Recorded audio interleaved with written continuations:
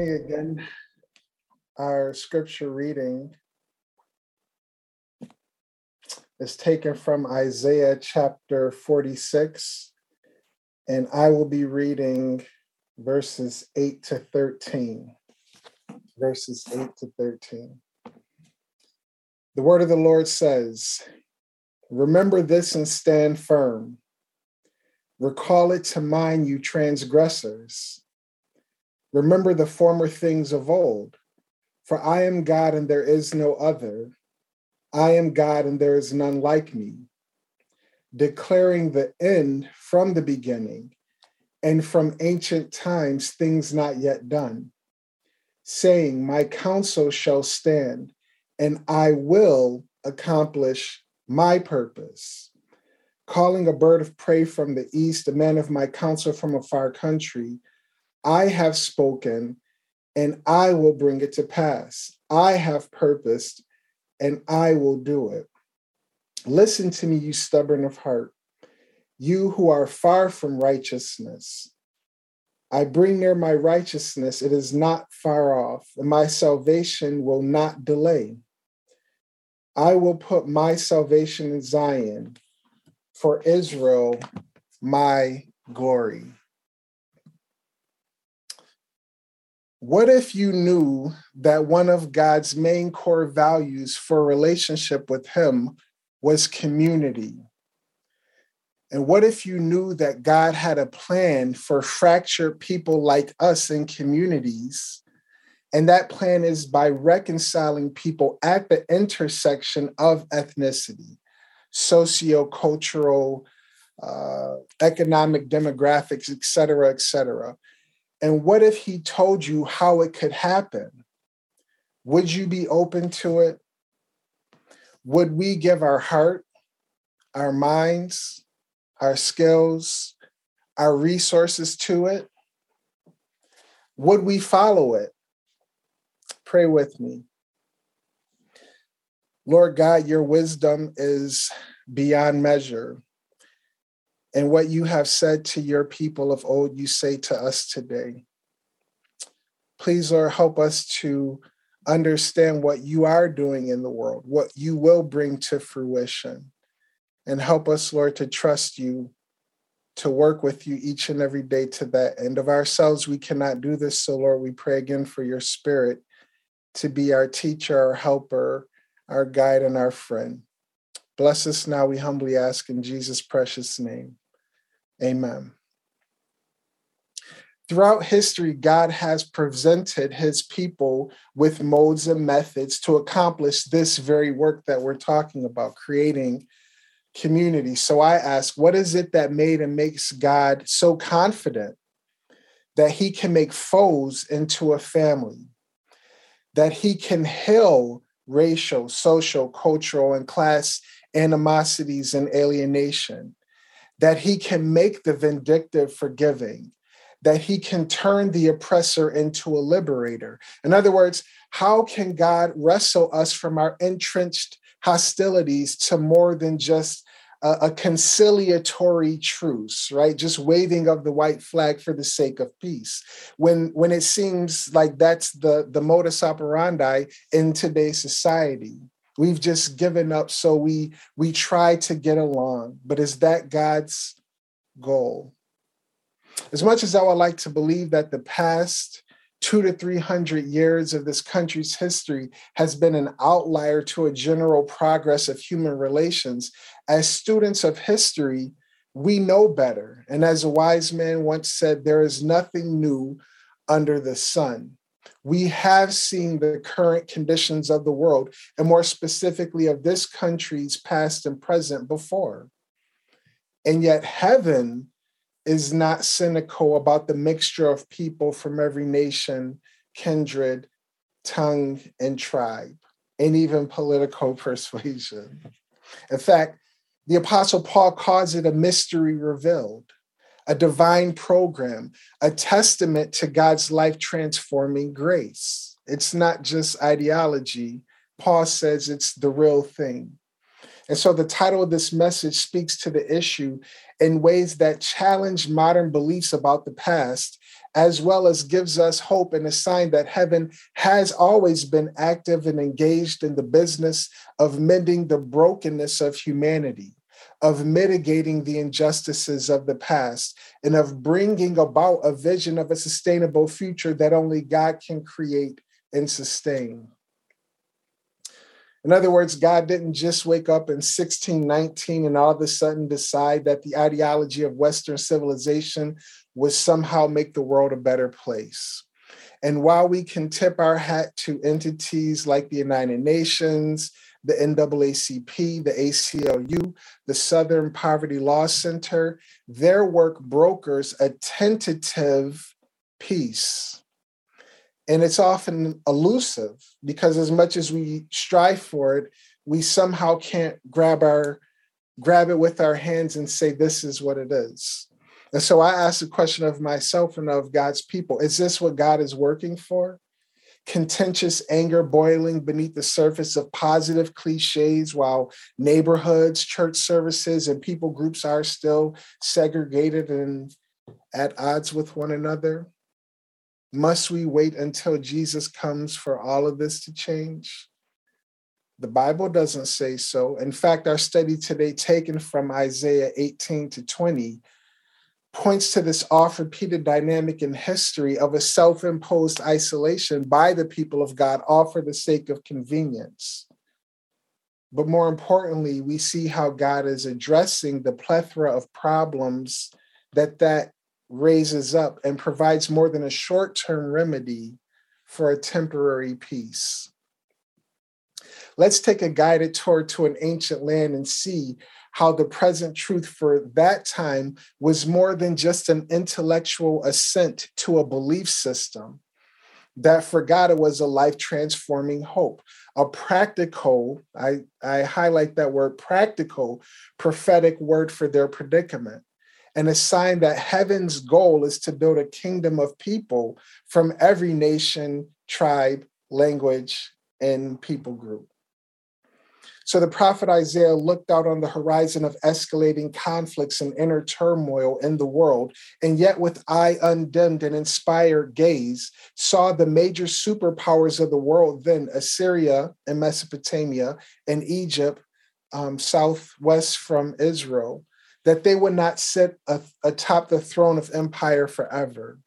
In fact, internal problems have been decimating each empire for centuries. Assyria's fortunes dipped and dived as Mesopotamia, that's modern Iraq and Iran, as this geographic place faced varying groups vying for power. You're familiar with these nations in the Bible, the Babylonians, the Chaldeans, the Persians, etc. So Assyria's emerging dominance, like the dominance of any empire, brought people groups into contact. And given our sinful natures, that inevitably led to conflict. Even for the people of God, if you ever read the book of 2 Kings, you will see that after Solomon's reign, shortly after the people of God got together, they broke into two kingdoms. The north was called Israel and the south was called Judah. And the northern kingdom had varying factions within the kingdom. It sounds similar to our world. Different approaches to deal with problems of political and social change were advanced. Some favored a political stance. Some wanted to pay tribute to Assyria. Some wanted to pay tribute to Egypt for their military help. Some tried to make alliances, and at other times they tried to break them off. Other people favored a religious stance. Some people wanted to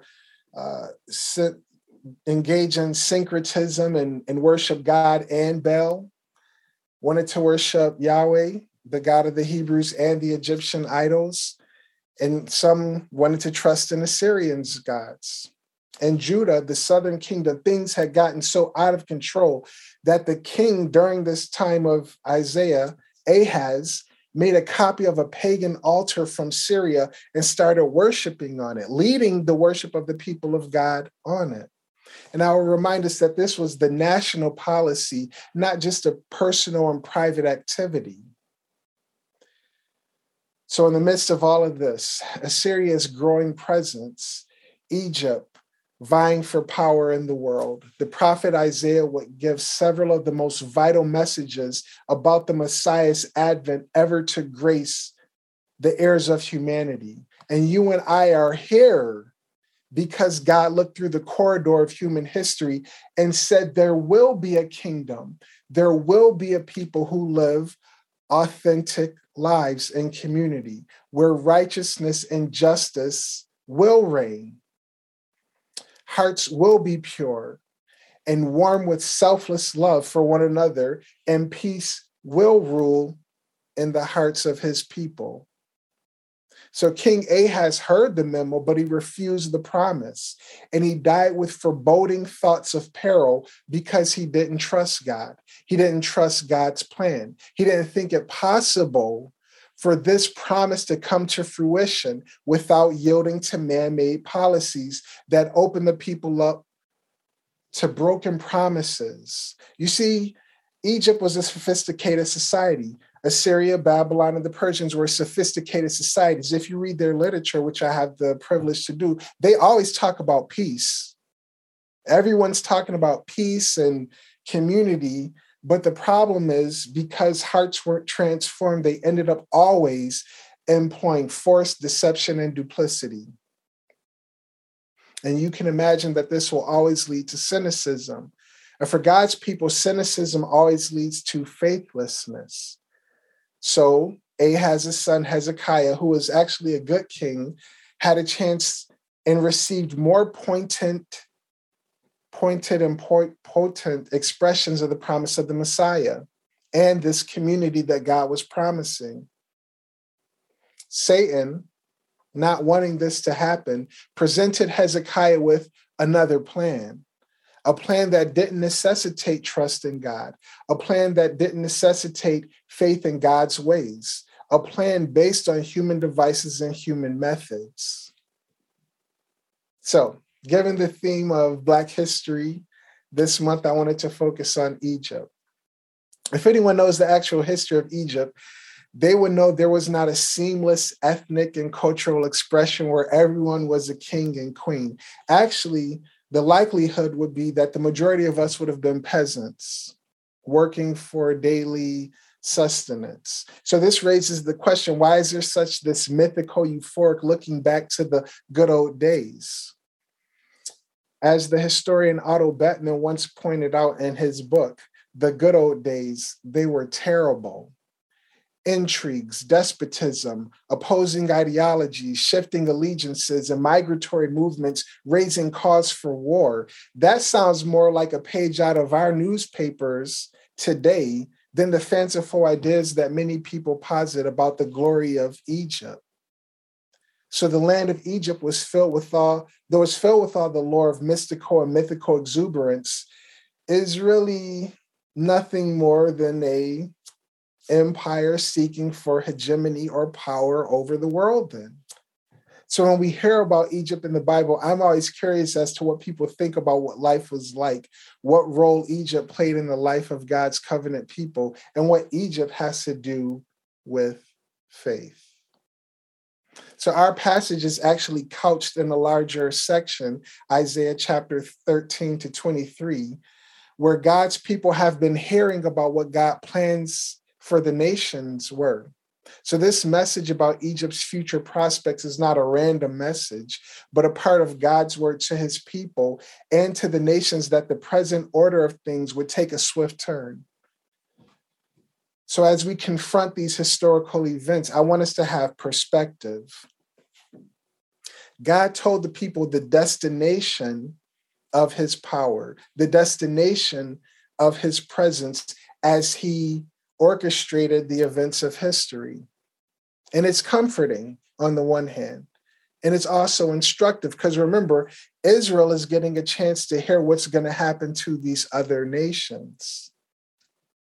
So for the previous century, from Isaiah's time, Egypt had been in the throes of internal conflict, where what would be disturbing to native Egyptians would be a change in the landscape of Israel or Egypt's ethnic and cultural and political power structure.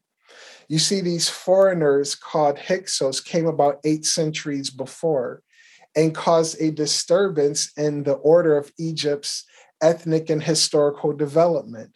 And now, with Assyria amassing great power to the east, another problem was encroaching from the west. Another foreign group coming into Egypt, the Libyans.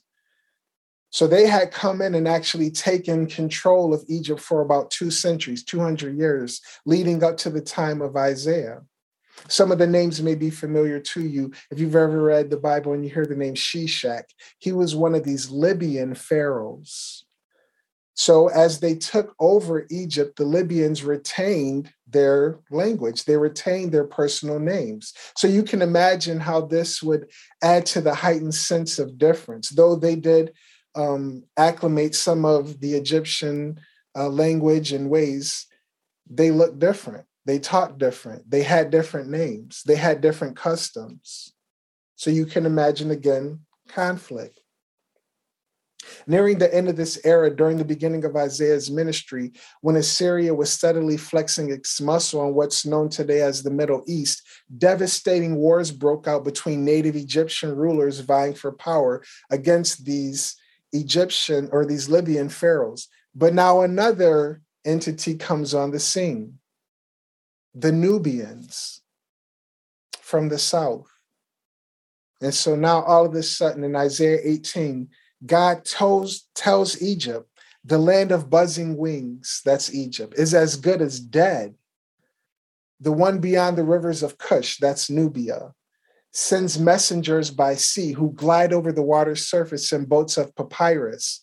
Go, you swift messengers, to a nation of tall, smooth-skinned people. I like how God describes the Nubians. He describes them in a way so you can identify them without pointing to any ethnic features. To a people that are feared far and wide. To a nation strong and victorious whose land rivers divides.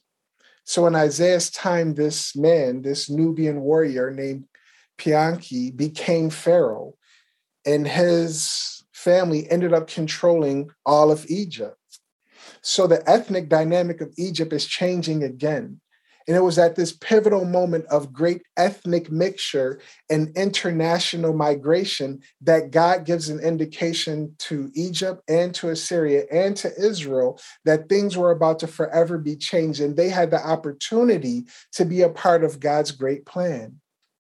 But first, for transformation that God intends and will bring to fruition, there must be a great humbling and change in identity. Isaiah had told the people in chapters 1 through 12 that God was going to do this great work for them, and all the people said amen. But now God says, no, I'm not just doing it for you. I'm doing it for the world. So initially I can hear the Judahites, when they hear God decimating Egypt, they're clapping. Yes, God, humble them. Humble those good-for-nothing, power-hungry oppressors, those land-grabbing pagans, those false-worshiping sycophants. Get them, God.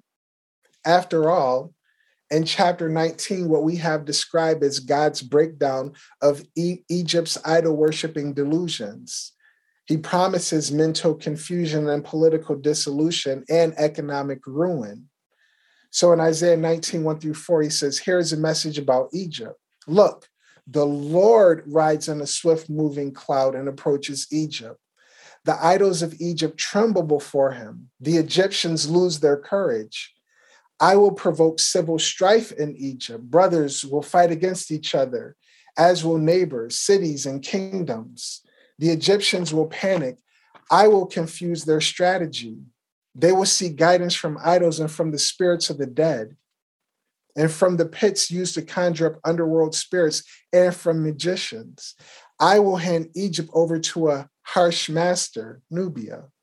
A powerful king will rule over them, says the sovereign master, the Lord who commands armies. And again, you can hear Judah's applause. Yes. But I ask, why is God saying this? If any one of you dear friends know anything about Egypt, I'm sure you know about the Nile River. I have sailed upstream on this peaceful river, and I've seen the communities built alongside it. Their very subsistence for life depends on it. So much so that throughout history, when the waters rose every year, that's called inundation, above the land and water that fills, the Egyptians believed that the rising of these waters was the embodiment of a god whom they named Happy. So you can imagine what Israel thought when God said these waters will be dried up. The rivers will be dried up and empty. The canals will stink. The streams of Egypt will trickle and then dry up. And then he gives a catalog of how the socioeconomic dissolution of Israel or of Egypt will occur. People will be demoralized, depressed, turning pale. They'll grieve, they'll be embarrassed. And again, you can hear the Judahites clapping, saying, yes, God, get them. Another aspect, known for its wisdom, so much so that there's some connection between the Proverbs and some Egyptian wisdom literature. We don't know who borrowed from who, but we do see that these parallels. So even in First Kings, it says Solomon was wiser than the wise men of Egypt. But here, God says Egypt's sages will be impotent to account for this drastic change in things. For them, Egypt's cultural superiority would mount a great comeback, but God said, no, the officials of Zone are nothing but fools. This is Memphis, the religious capital of Egypt, one of them. Pharaoh's advisors give stupid advice. How dare you say to Pharaoh, I am one of the sages, one well-versed in the writings of ancient kings. He says they're fools, they're misled, they're leading Egypt astray. The Lord has made them undiscerning, and they're leading astray Egypt in all that she does. And then he gives a vivid picture so that she is like a drunk sliding around in its own vomit. I don't know if you've ever seen that. I hope you don't. But if you've ever seen it, it's not a pretty picture. It's something chaotic and out of control. And I don't want us to miss the point here. Heaven must look at us with a pitiable gaze as we engage in our foolish culture wars. Again, I mentioned earlier, God's plan was not and is not to lift up one civilization as a model for others to bend the knee to. How foolish of us to think that God sent his son for that. So he calls the wise men foolish. Their predictions hold no weight, just like those today who spend all their time trying to prove that their ideology is the best, that their culture is the best. The subsequent history of Egypt testifies and witnesses to us that folly, what it will lead to. Never again would Egypt express a pure culture as they understood it. Various kingdoms would come in and rule the country. And by this time, you can almost hear the Judahites snicker and kind of rejoice. Egypt will be brought to ruin. But now we find out what God was really up to. And that's the focus of our study today. It is true that justice is, and will be served to the wicked, but grace always precedes as the modus operandi of God's plan. And the most unbelievable prophetic vision of ethnic and international unity is pronounced by God. But before we look at Isaiah 19, 16 through 25, I want to jump forward a bit and see first what exactly happened in history, and then circle back to see what God planned so you can see what they missed out on. Given the internal fighting within Egypt and lack of political stability, it would seem counterintuitive for God's people to trust in Egypt. And yet, because Assyria's presence was such a cause for concern, that God's people were willing to trust in the very nation that God said that he was going to break. And so we must live in the world of what could have been. You know, failed hopes can make cynics of us all and can also harden our hearts, unbeknownst to us, against God's ways and God's methods, because we look at what's going on in society and we allow that to control our thinking. And God has such a beautiful goal outlined for his people, but the leaders hedged their bets. They rolled the dice and they trusted in political maneuverings of Egypt's promises as a means to an end. The way of humility was too big a price to pay for peace. So God cries out to his people in chapter 28, you're making a covenant with death. That's how he describes Judah's dependence on Egypt as they're rejecting his plan in front of his face. So it's as if God is saying, why would you trust in the very thing that I'm planning to break? Why would you trust in a broken cistern that can hold no water? A cistern is like a big jug. Egypt told you everything's going to be all right, but they would never recapture the glory of earlier periods. The fractures and fissures would turn into seismographic shifts in the arena of empire. As I mentioned earlier, the Babylonians, the Assyrians, the Persians, the Greeks, the Romans would all come into Egypt and dominate them. God's people didn't know this, but guess what? God knew this. And so before we get to that point, he gives his people a promise. He cries out to them, listen, I know it's going to come down the pipeline. So I'm trying to give you a chance to experience real community where that doesn't have to happen. You see, friends of mine, God's word is not predicated on a momentary concern. Isaiah says God knows the end from the beginning, our passage that we read. And when he speaks, he's not only addressing the immediate circumstances, but in truth, he's addressing issues through his eternal and all-powerful wisdom. So Isaiah 30 through 31 details how the people just looked at God and said, we don't want that. This ancient and sophisticated society is offering us inducements where we don't have to repent, where we don't have to submit to you, God, where we don't have to live righteously and justly in society. And so it seemed like a good choice to make for the people, given what they were looking for. And so God cries out, he says, my stubborn people, you've got plans. A cost-benefit analysis has been procured. The military-industrial complex of Egypt has been fully funded. The best and brightest minds in Egypt in the scientific and social spheres have developed complex and high-tech frameworks. But there's three problems that God lays out for them. He says, one, it's not his plan. Two, it's not of his spirit. And three, the medicine of Egypt is impotent for the malady of Israel's spiritual malaise. In other words, God's people are trying to use Band-Aids when major surgery was needed. So what did they miss out on? So I want you to turn with me in your Bibles to Isaiah chapter 19. God gives a prophetic word about Egypt's future, but not only Egypt's future, also his people. I want us to see how God plans to bring about a homogeneous group of faithful believers from the world round to be a part of his kingdom. So first, if you've read this section before, you'll notice the way the prophets introduce a future action without reference to a specific time would be to say, in that day. So if you keep reading verses 16 through 25, you'll keep seeing this phrase repeated, in that day, in that day, in that day. So God tells his people not to look to the current political situation as the final word. He says Egypt will face a crisis that will crumble its imperial dominance. And we, as I mentioned, see that this did happen. For over 6 centuries, Egypt slowly deteriorated and almost became unrecognizable as a world empire. God knew that.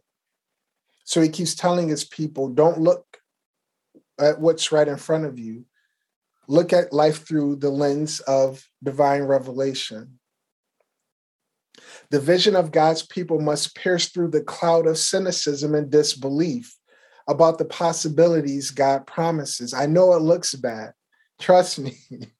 Sometimes I have to stop watching the news because it really looks bad. But I can't allow that to dim my view, my understanding, my activity on a day-to-day basis about what God says is going to happen. So he says, don't allow the present to dictate your perspective. Second, God's method to create community is to make of no effect the very things that broken people hold on to as identity markers that serve to combat a sense of equity. Some people don't want equity or equality in society. So how do we know that that was God's plan? In verse 16, listen to what he says. The Egyptians will be like women and tremble with fear before the hand of the Lord of hosts over them. So it's as if he's drawing a picture. Egyptians are compared to fearful, shuddering women rather than strong, valiant, and fearless soldiers. So he has to take away the very thing that people use as an identity marker so that they can understand what true community should look like.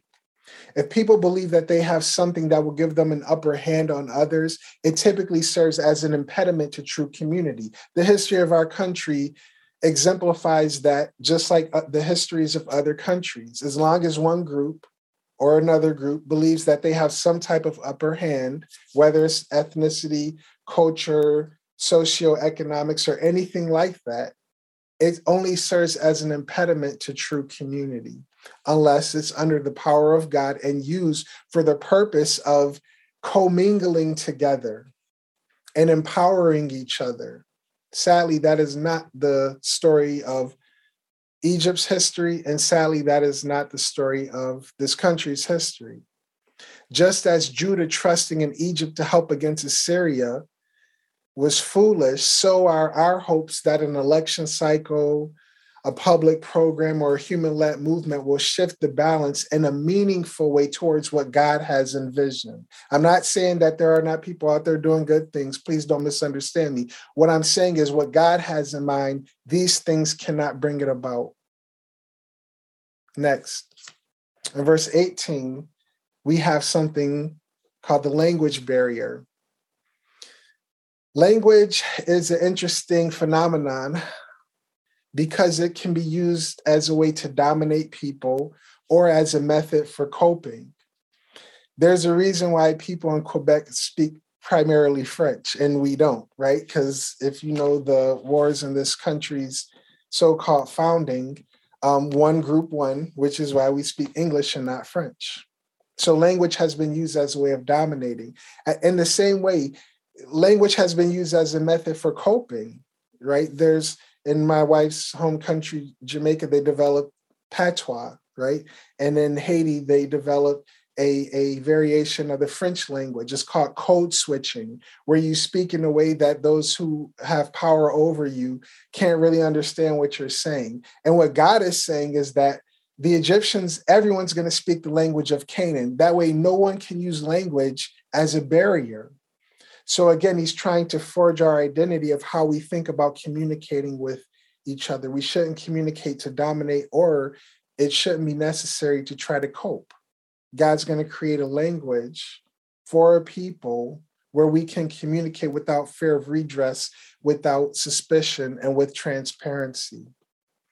Next, in verses 19 through 22, true worship is said to be the mitigating factor in terms of forging community. So it's not surprising that the very thing that was created to serve as a cohesive bond of identity, worship, has become the very mechanism of disunity in our church and in every church. Worship is supposed to create community, not because we all like the same musical notes, melodies, and instruments, but worship serves as an identifying agent of our dependence on God to deliver and to redeem all of us. So God should be the central focus of our worship.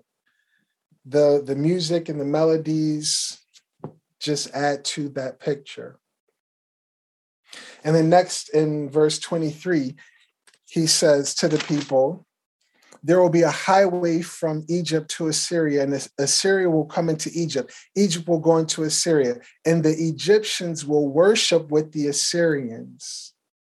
So God points to a link between cultures, between languages, between ethnicities, between these hostile empires towards each other. He'll create a link, a bond between them, a link where identities are no longer forged in our past, but an identity forged in who we worship.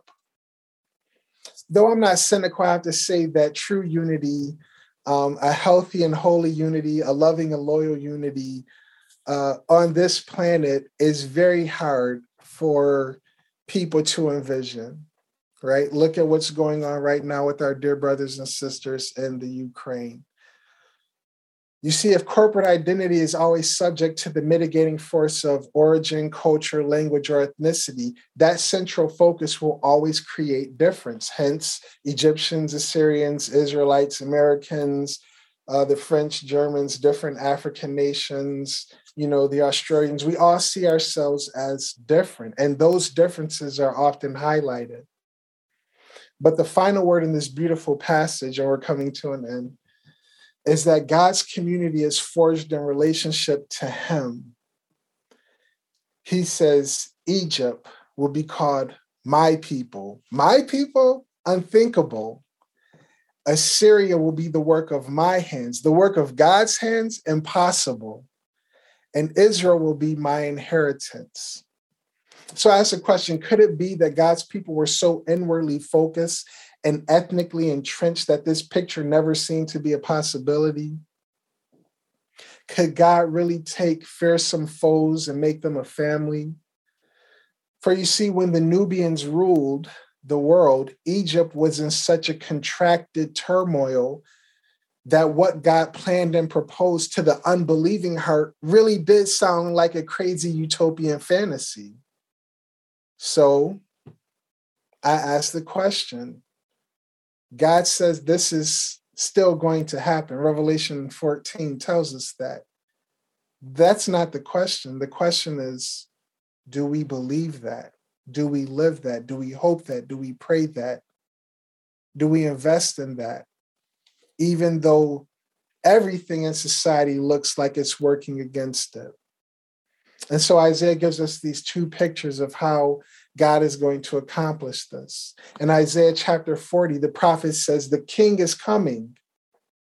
Rid yourselves of distractions and focus on getting things ready for the king to come.